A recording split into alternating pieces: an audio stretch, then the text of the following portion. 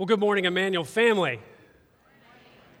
Welcome to church on a Sunday morning. My name is Matt, and I want to share with you today something that's on fire in my heart, and I know that'll come through for the rest of the day. But, I'm not up here very often, and so maybe, is it okay with you I start out with just maybe a little bit of a story from my own life? In fact, it's kind of part of the love story between me and my wife. That's what we're going to start with today. And I want to take you back right away to 2007. May of 2007 in particular. And I want to show you a picture from that time. And here it is.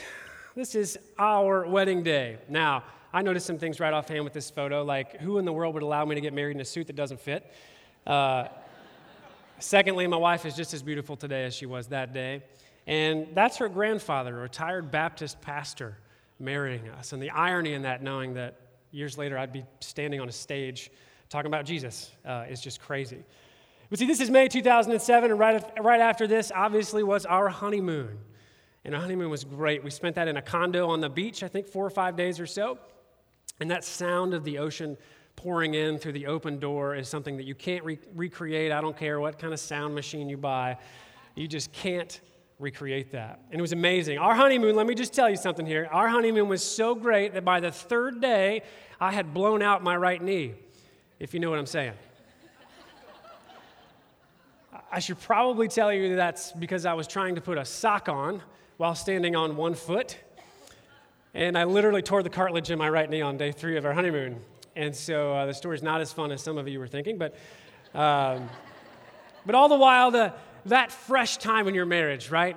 The idea of passionate love, the deference every single day to, no, what would you like? No, what would you like? The fervor of what an early marriage looks like. Now, here we are almost 10 years later, and if I were to tell you that the same passion, the same deference to her every day, the same love and that we had then lasted every single day from then until now, you'd probably call me a liar, right? Day in and day out. And that's probably true. Now, it's true that hasn't been true day to day, but I'd like to prove that to you today. We're an authentic church around here, so let me just simply take you to my living room. 3 weeks ago, I would say 3 weeks, my wife would say 6 weeks because she's good at that and I'm not, so it's probably somewhere in between. But I want to take you back to my living room where I'm sitting on the couch, and I've got a laptop to my right that's open, I've got a phone that's sitting here next to me. I think something was on the television. And my wife starts to talk to me about something that's on her heart, something that she's passionate about. And as she's going on, something that you need to know is that my wife is a Cajun woman, which basically means that she was born in an area of south central Louisiana, that she spent a lot of time in as a child, has a lot of family from that area. And I don't know if you knew, but a couple of months ago, they suffered from some of the worst flooding they had ever seen in that area. And you see, my wife was trying to tell me that what was laying on her heart is how we were to go about helping the people from down there, her people, actually. And so for me as a husband, I go immediately into fix-it mode, right? So I'm like, all right, so, okay, your immediate family, right? So cousins and aunts and uncles, like everybody's house that you know is okay, right? Yes? Okay, no one's underwater? Great, okay. So no one practically needs help right away that is in our family? Nope. Okay, all right, we're solid. So what's the big deal? And what she was trying to tell me is that her heart was broken. That the areas that she experienced as a child, some of the extended family relationships, and they were hurting, and what was on her heart is just how to go about helping. And yet, I didn't get it. I just simply didn't understand that. And I'm grateful to have a wife that checks me when I need to be checked. Now, some of you husbands know what I'm talking about right now, and you're either proud of it or yeah, that's right, she does check me. But I got a wife that checks me, and so she did what she does too often, unfortunately, and she had to look at me and say, hey, does this even matter to you? Like this is a big deal. Like, I'm hurting here, and you're not even, you seem like you don't even care. And in that moment, I realized that, she was right. That I had hurt her. And like every good husband does, I was trying to be honest about that. I said something probably like, you know what, honey? You're right. I didn't understand how big a deal that was to you, and I'm sorry. And I just need to try to be more intentional when we're trying to talk to understand your heart and kind of where you're needing me in that. And because I married a woman that checks me when I'm wrong, she doubled down. You see, the problem is that I probably have said that 4, 5, 6, maybe 7 times in the last year or so. Listening is a problem for me. I'm a talker. That shouldn't surprise any of you. And she looks me square in the face and she says, you know what? That's great church language. I'm going to try to be more intentional. Why don't you just do it? And it hit me. You see, I had hurt my soulmate. I had basically told her without telling her that what mattered in her heart didn't matter to me. And you know, when I think about the relationships of people around me, I think about marriages of those that I've seen around me, this is a relationship killer. This idea that I had not been focusing on my wife. The time I was spending with her, I wasn't focused on her. Now, I'm grateful to have a strong marriage. And I'm going to talk about today a little bit about why I think that our marriage has some strength, certainly where I need some work. But along the way, while that didn't hurt us too badly in our marriage, but you know what I realized is that I have seen other marriages not be so lucky. I've seen other marriages fail because of similar situations. And what I came to feel and what God was building in me was this desire, this fire to say, you can't simply just be okay with that. I'm done just hoping my marriage is going to be okay. So today, I'm going to talk about the idea of marriage. Now, for those of you who are not currently married, I just want you to hang with me today, because what we're going to talk about is important for you too. Maybe you are young and haven't been married yet. That's okay. These things can be valuable for your future marriage. Maybe you've been married before and it hasn't worked out and you've suffered through divorce. This is about how you make it right the next time. And I know that some of us in this room today are widowed. Maybe you had a marriage that you consider was amazing, and yet they're no longer here with you. I'm here to tell you it's valuable for the influence that you have in the lives around you.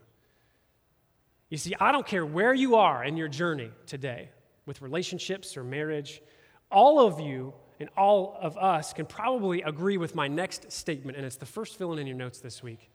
It says, a perfect marriage isn't possible, but a great marriage is. A perfect marriage isn't possible, but a great marriage is. You see, as this idea was building inside of me and God was shaping this in my heart, I couldn't help but bring in Bill Miller, our campus pastor from the Banta campus. We call him Banta Bill around here, and Debbie Kidwell, one of our biblical counselors. The two of them handle our biblical counseling. They direct it here at all of our campuses at Emmanuel.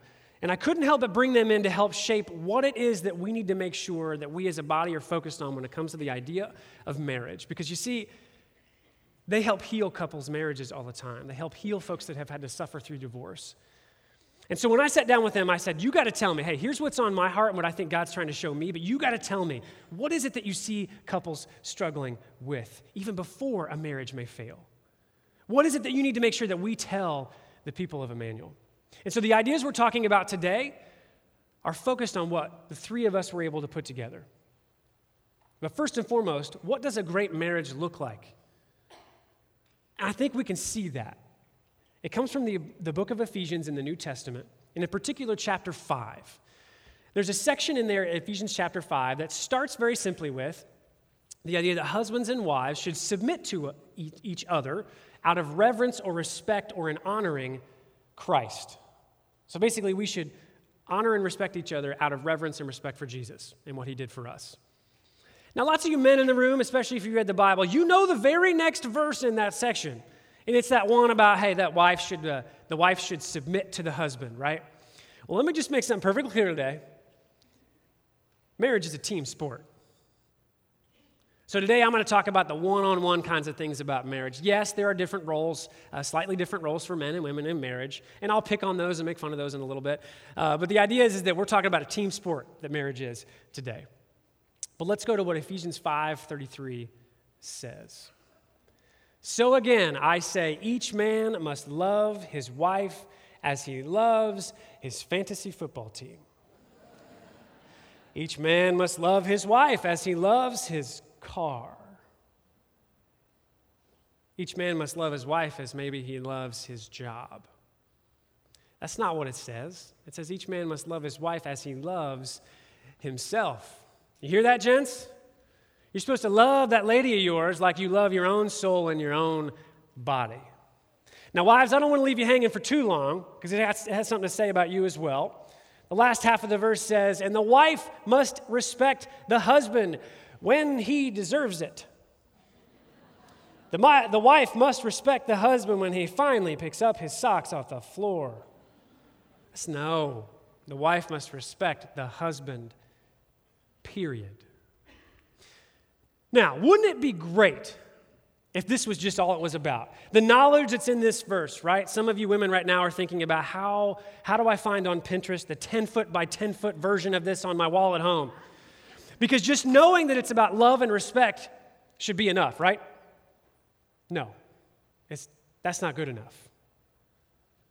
You see, the next fill in your notes is why that's not good enough. Because I believe that your marriage is under attack. Your marriage is under attack. Now, how do I know that? Well, I know that because I know that your soul is under attack. And if your soul is under attack, so is every other thing and person in this world that relies on it. And I want to show you why I think that's true. In John chapter 10, verse 10, we get a picture of this idea. These are Jesus' words, and I want to show you why I think this is true. The thief's purpose, the thief here is Satan. The thief's purpose is to steal and kill and destroy. My purpose, this is Jesus speaking, is to give them a rich and satisfying or abundant life. You see, you may have heard this idea before and translated that to your personal relationship with Jesus, and that is certainly true. But Satan wants to steal your intimacy. He wants to kill the communication that you have between husband and wife. He wants to destroy your marriage. And this idea that our souls are under attack and our marriages are under attack also makes me think about a passage from back in the book of Ephesians, but chapter 6 this time. And in particular, verse 13, which ends a section called the armor of God. Now, I'm not going to spend a lot of time today talking about what the armor specifically is and what the breastplate means, but I want to show you the instruction that the Apostle Paul gives us at the end of this section. He says, therefore, put on every piece of God's armor, so you will be able to resist the enemy in the time of evil. Then after the battle, you will still be standing firm. We made yellow on purpose this week, put on. Because Paul actually has to instruct us to defend ourselves against the battles that he knows are coming. Some of us, we think that when we accept Jesus and we bring him in as the Savior of our lives, all of a sudden our lives are great. This protection that's provided by Jesus is automatic. And we at this church just don't simply believe that trouble's not going to come once you accept Jesus. The same thing is true for some of us that got married in a church maybe, or by a pastor. We believe that, hey, well, I got married in a church and, the pastor, so, hey, my marriage is blessed by God himself. But that's simply not it. You see, if the battle's going to come, if our marriage is under attack, well, I believe we have two options. Number one, we can cross our fingers and just hope it's all going to work out. And the second option is to fight. And what I want to talk about today is the next fill-in in your notes. You have to fight for a great marriage. You have to fight for a great marriage.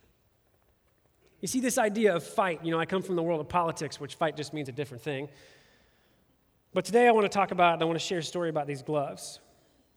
You see, I gave these gloves as a gift to my mom in 2011. And, in August of 2011, my mom learned that she had stage 4 lung cancer. And so that first conversation in her living room that night, through some of the tears, I saw this fire in her eye. this idea that she was going to fight this. Even if it meant that she would lose the battle in the end, she was going to fight the battle. And over the next week, I was trying to think of ways that I could encourage her in that fight. And so I bought some boxing gloves. And I wrote some things on there, and I sent them around to different family and friends around the country, and they wrote some encouraging words. But I want to read to you one of the things that I wrote on this glove. It says, everything good in me has come from you, including the fire to fight when the fight is worth winning. My mom would lose her battle with cancer almost a year later, but I hold on to these gloves because, you know, if you've ever seen a family member or a friend fight cancer, you know that fire that I'm talking about, that deep down fire. That is the fight that I'm talking about that's required to have a great marriage. The kind of fight that would force you every single day to wake up ready to defend your marriage against what will come against it. So how do we do it? Let's get practical. Because when Bill and Debbie and I got together, we've got 3 things that I think are extremely potent to making your marriage a great one. The first one, in your notes, you must be a God-centered spouse. You must be a God-centered spouse. Now look, for some of you, this might seem obvious, okay? You might say, okay, yeah, I know, I have to know God first.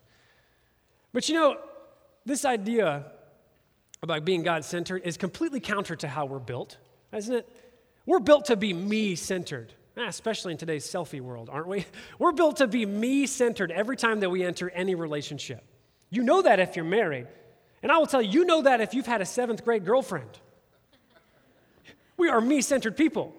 We enter every relationship, especially marriage, with a whole set of expectations.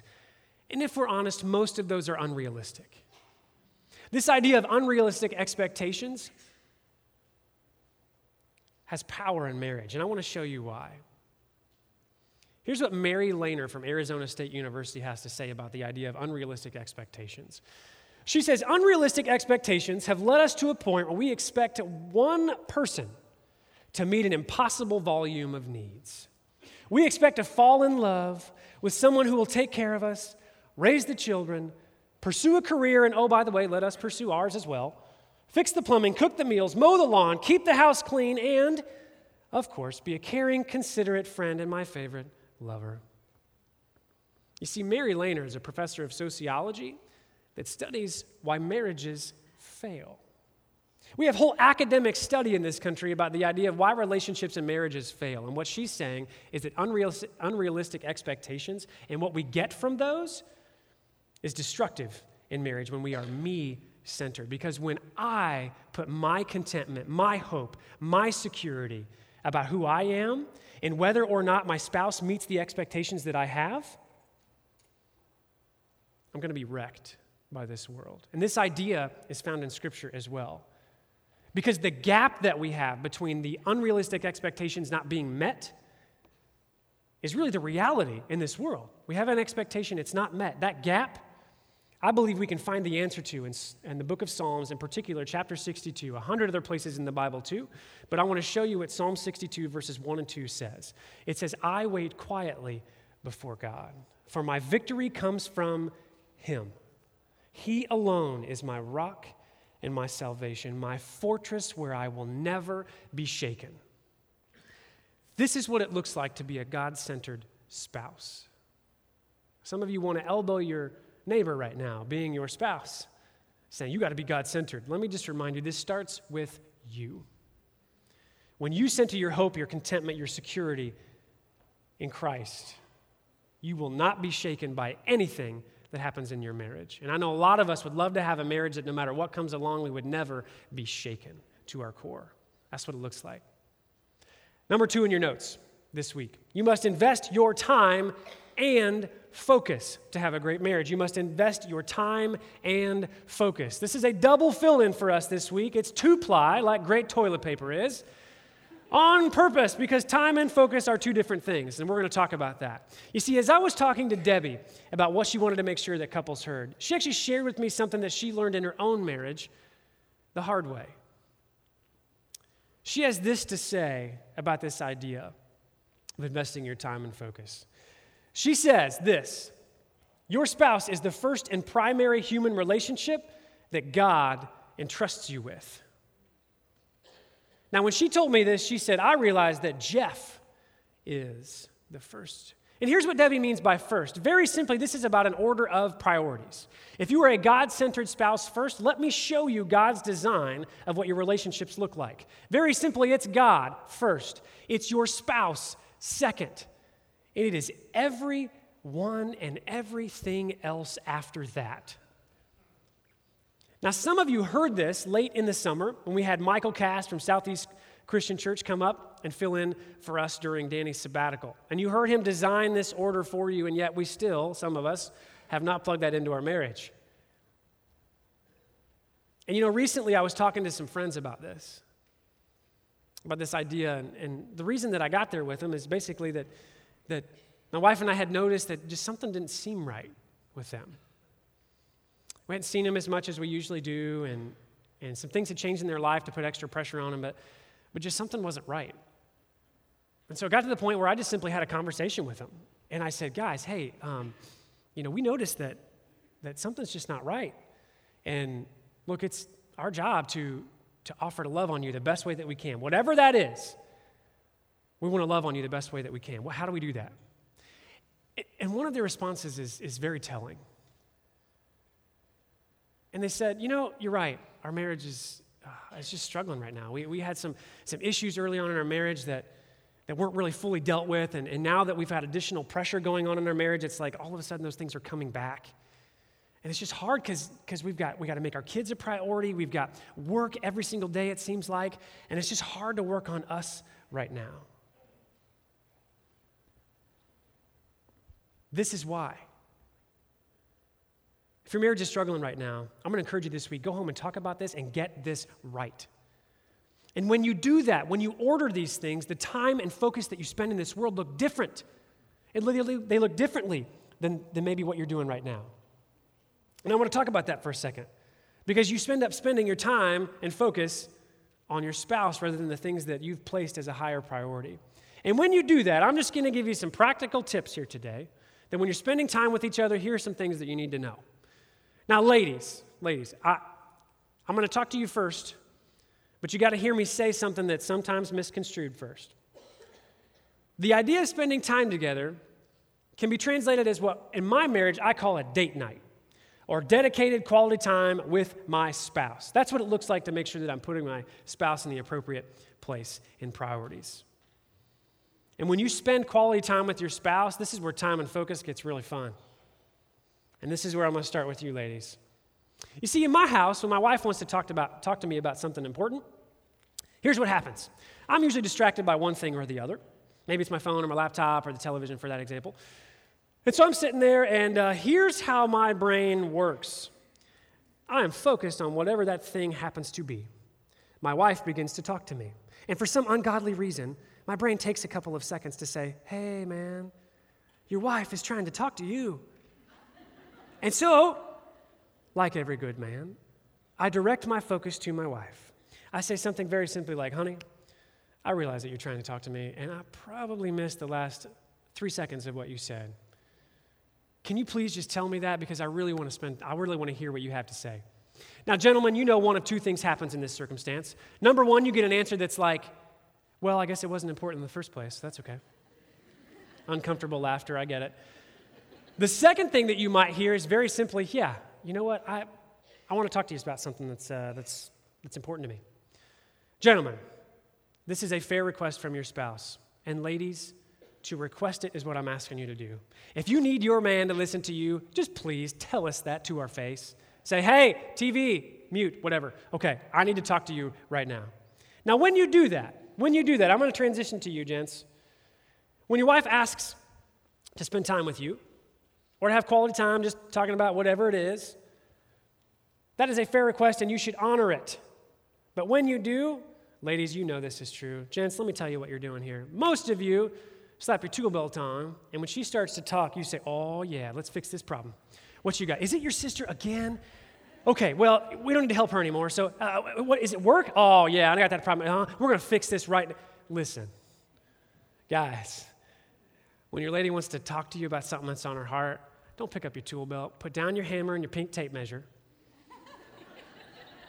and listen to your spouse. And for some of you gents, I want you to pull out your notes right. Actually, every single gentleman in the crowd, I want you to pull out your notes right now because some of you need to write down these 2 words. Ladies, I know you're going to write these down for them if they don't anyway. Shut it. Shut it. If I said up, that's a bad word in our house, so I don't say that. I've got a 3-year-old. Shut it, guys. Focus on your spouse. Put down and turn off whatever it is that you need to put down and turn off. And ladies, this is not exclusive of the gentlemen. Some of you have Pinterest lists that would rival like an army. Put down whatever it is and spend time and focus on your spouse. That's what it looks like. That's what it looks like on step 2 of what a great marriage looks like. Now, let's go to the 3rd step. If you're doing 1 and 2 well, I'll tell you what, number 3 is going to be easier for you, but you have to learn to fight well. Great marriages and spouses fight well. Now, look, fight is a convenient word because that's the title of today's talk. I am not talking about throwing punches and knocking down walls in your home here. Let me be perfectly clear about that. I'm talking about the regular disagreements that happen in marriage. I don't care what kind of marriage you got, you're going to have conflict. How you handle that matters. And so I want to point you to just a little nugget from Ecclesiastes chapter 7 and see what you think about this. You see, Ecclesiastes chapter 7, verse 9 says, "Control your temper, for anger labels you a fool." If you approach conflict and disagreement in your marriage first and foremost with a response of anger, let me just show you what you might as well do from now on. You better slap one of these bad boys on your chest as soon as you get going. Some of you are like, yeah, you're elbowing your neighbor right now. This is not exclusive of men or women. I've seen the best and worst from each in this case. But this idea of how you approach conflict in the first place cannot be anger if you want to have a great marriage. Now, the next thing that I want to show you from James chapter 1, I don't know if you could call it maybe the golden rule of marriage, but if there's a top 10 commandments of marriage, it's definitely in there, I guarantee you. I'm going to say top 5, but let me show you James chapter 1, verse 19. It says, "Understand this, my dear brothers and sisters. You must all be quick to listen, slow to speak, and slow to get angry." Some of you right now, if you were to go home today and plug this principle into your marriage and make it a memory verse of your marriage, your life would be different tomorrow. I'm speaking to myself right now. It will not surprise you that I'm a talker. This is something that is valuable to the way in which you handle disagreement. This is not built for all the happy times, okay? It's built for the times when you need it the most. You know, when I was talking to Bill Miller about this idea of conflict in marriage, and both Debbie and Bill agreed that most couples don't handle conflict well, Bill shared with me something that's great, that in particular he uses to counsel men in this area. That's not, like I said, the idea of conflict is not exclusive to men or women, but here's what Bill says about handling conflict to the guys that he talks to. He says, "Your wife, gentlemen, is a piece of fine china in a gorilla's hand."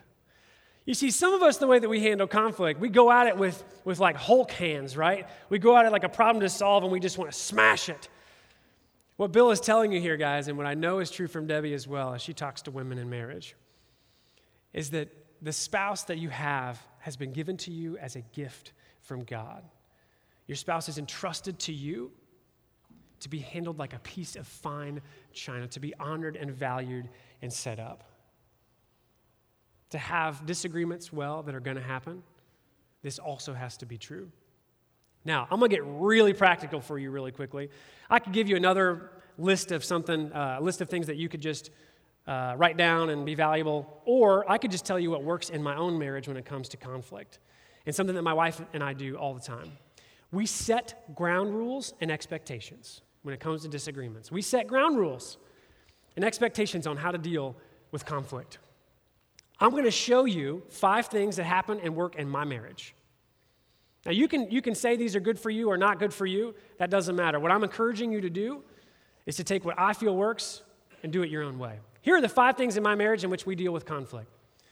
The first and primary rule is that it doesn't matter how hard the pain is, it doesn't matter how much I've hurt her or she's hurt me, that it never will get physical.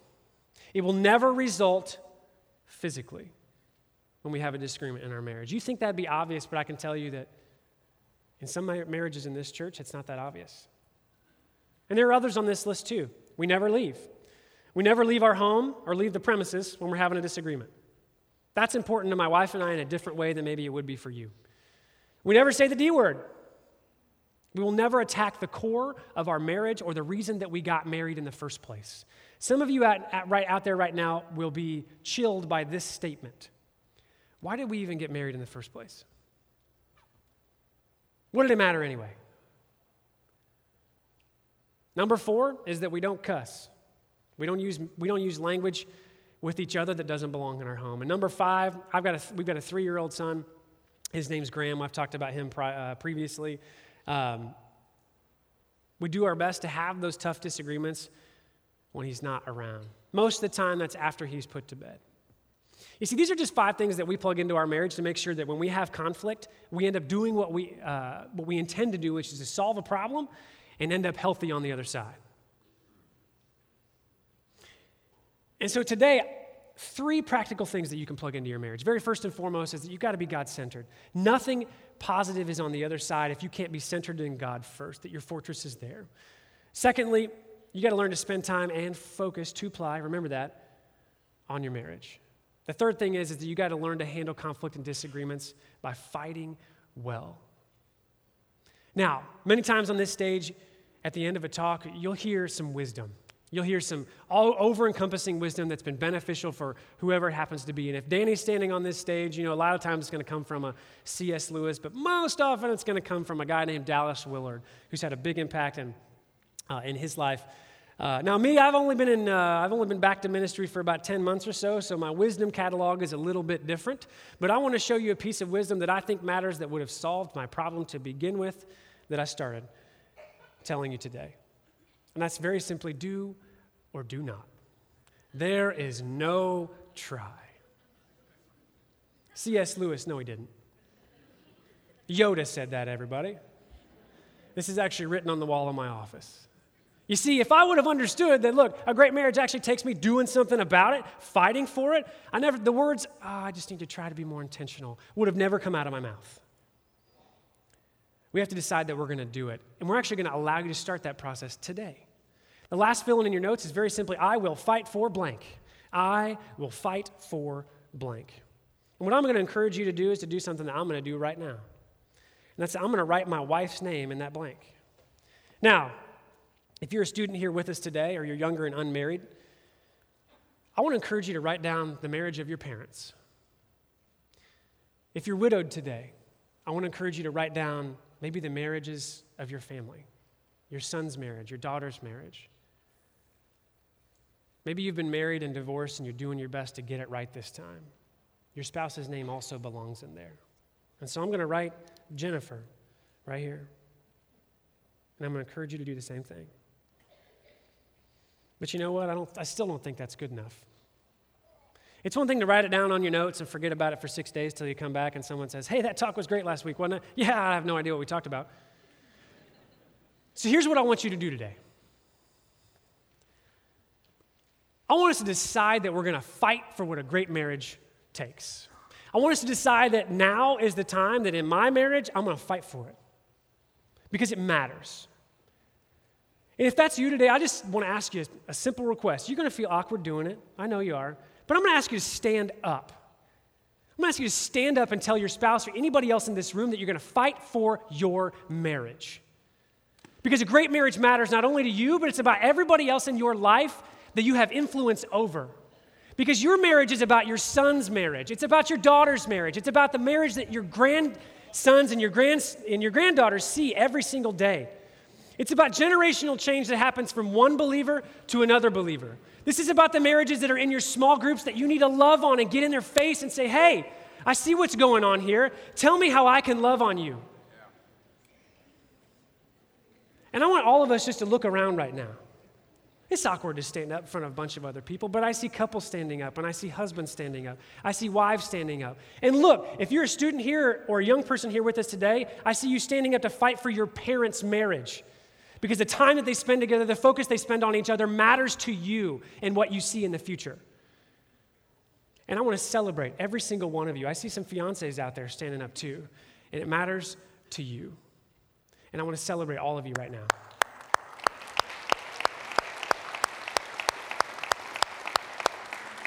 You can have a seat. I hope that you feel in my heart that this is real for me. Because it seriously matters. And there's something that I shared just a few minutes ago from the book of Psalms, and in particular, chapter 62, that I want you to see again, because some of you here today need to hear this a second time, because the marriage needs to be the second thing in your priority list right now. And it's very simply this: He alone is my rock and my salvation, my fortress where I will never be shaken. You see, some of us that walked in this room today have been shaken just by this world in general, let alone our marriage or our relationship. And some of you might say, hey, look, I'm lucky to get off the ground most mornings, and you're lucky to even see me here. Because this idea of a fortress just doesn't exist for you yet. This idea of a rock, a solid place to stand where nothing can touch you, doesn't exist for you yet. So if you walked in here today and you're in this moment and you feel that God's tugging on your heart, or maybe He's been tugging at you for the last couple of weeks and you haven't answered it yet, I want to provide you that opportunity. We do it on purpose around here because there is no better time than any other to accept His call to you. And so if that's you today, I'm going to lift up a prayer. And if you don't know the words to say, then just take mine, mix them up, and make them yours. If you've got your own words, I'm going to encourage you. Speak directly to Him today. Because you see, that first conversation between you and God is what matters. Between you and Jesus accepting Him is what matters first before you can do anything else great in this world. And for those of you who've already made this decision, as we do this today, I just want to encourage you to pray for those hearts to be open. Pray for those hearts to be softened to folks that have walked in here hardened without any fortress to speak of. And if you're ready, I'd ask you just to bow your heads with me today. Jesus, we come to you grateful. Grateful that you offer us salvation. You offer us forgiveness for the things that we've done against those that we know and against you. Lord, we know that you took our sin upon you on that cross. And as you died, you paid that penalty. And Lord, I come to you right now.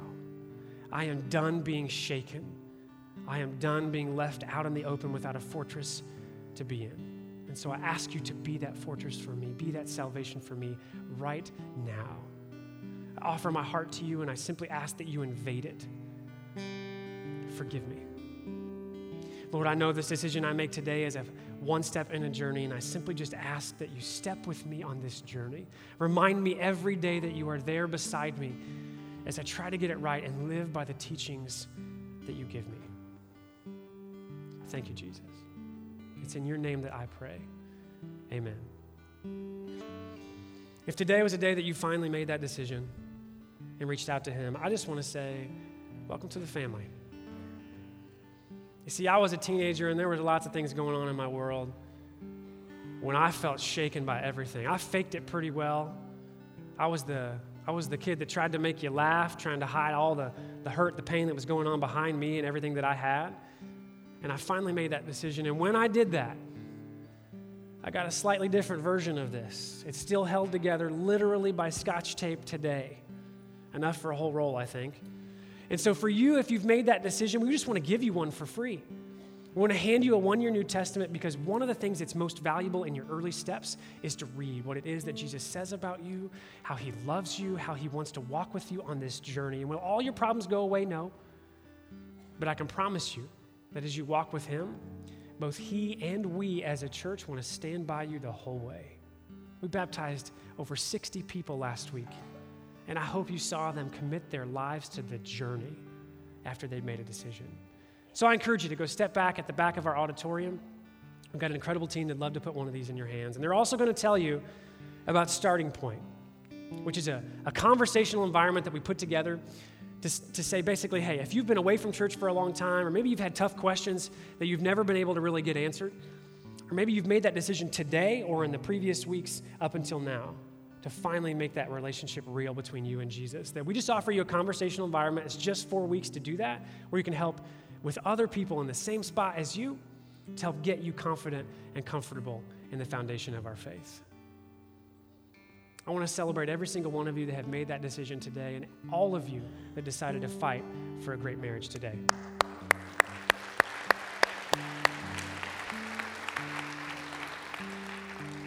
Will you pray with me? Lord, we're grateful. We're grateful for a place in which we can come and dig into what you say about us, what you say about the things that matter most to you, and in particular, the relationships and marriage that we know matters to you. Wherever we are on our journey with relationships and marriage, I just ask that for those of us that are married, that you stoke that fire inside of us, stoke the fire of our marriage so that it burns as bright as it did on the first day. Lord, for those of us that have struggled and been through a divorce, I ask that you embolden our hearts, brighten us and give us courage to know that the right way is possible. And Lord, for those of us that see marriages above us in our family tree, help provide us a step in which we can love and encourage those in our lives. Lord, we love you. We love you for this body. We love you for what you provide.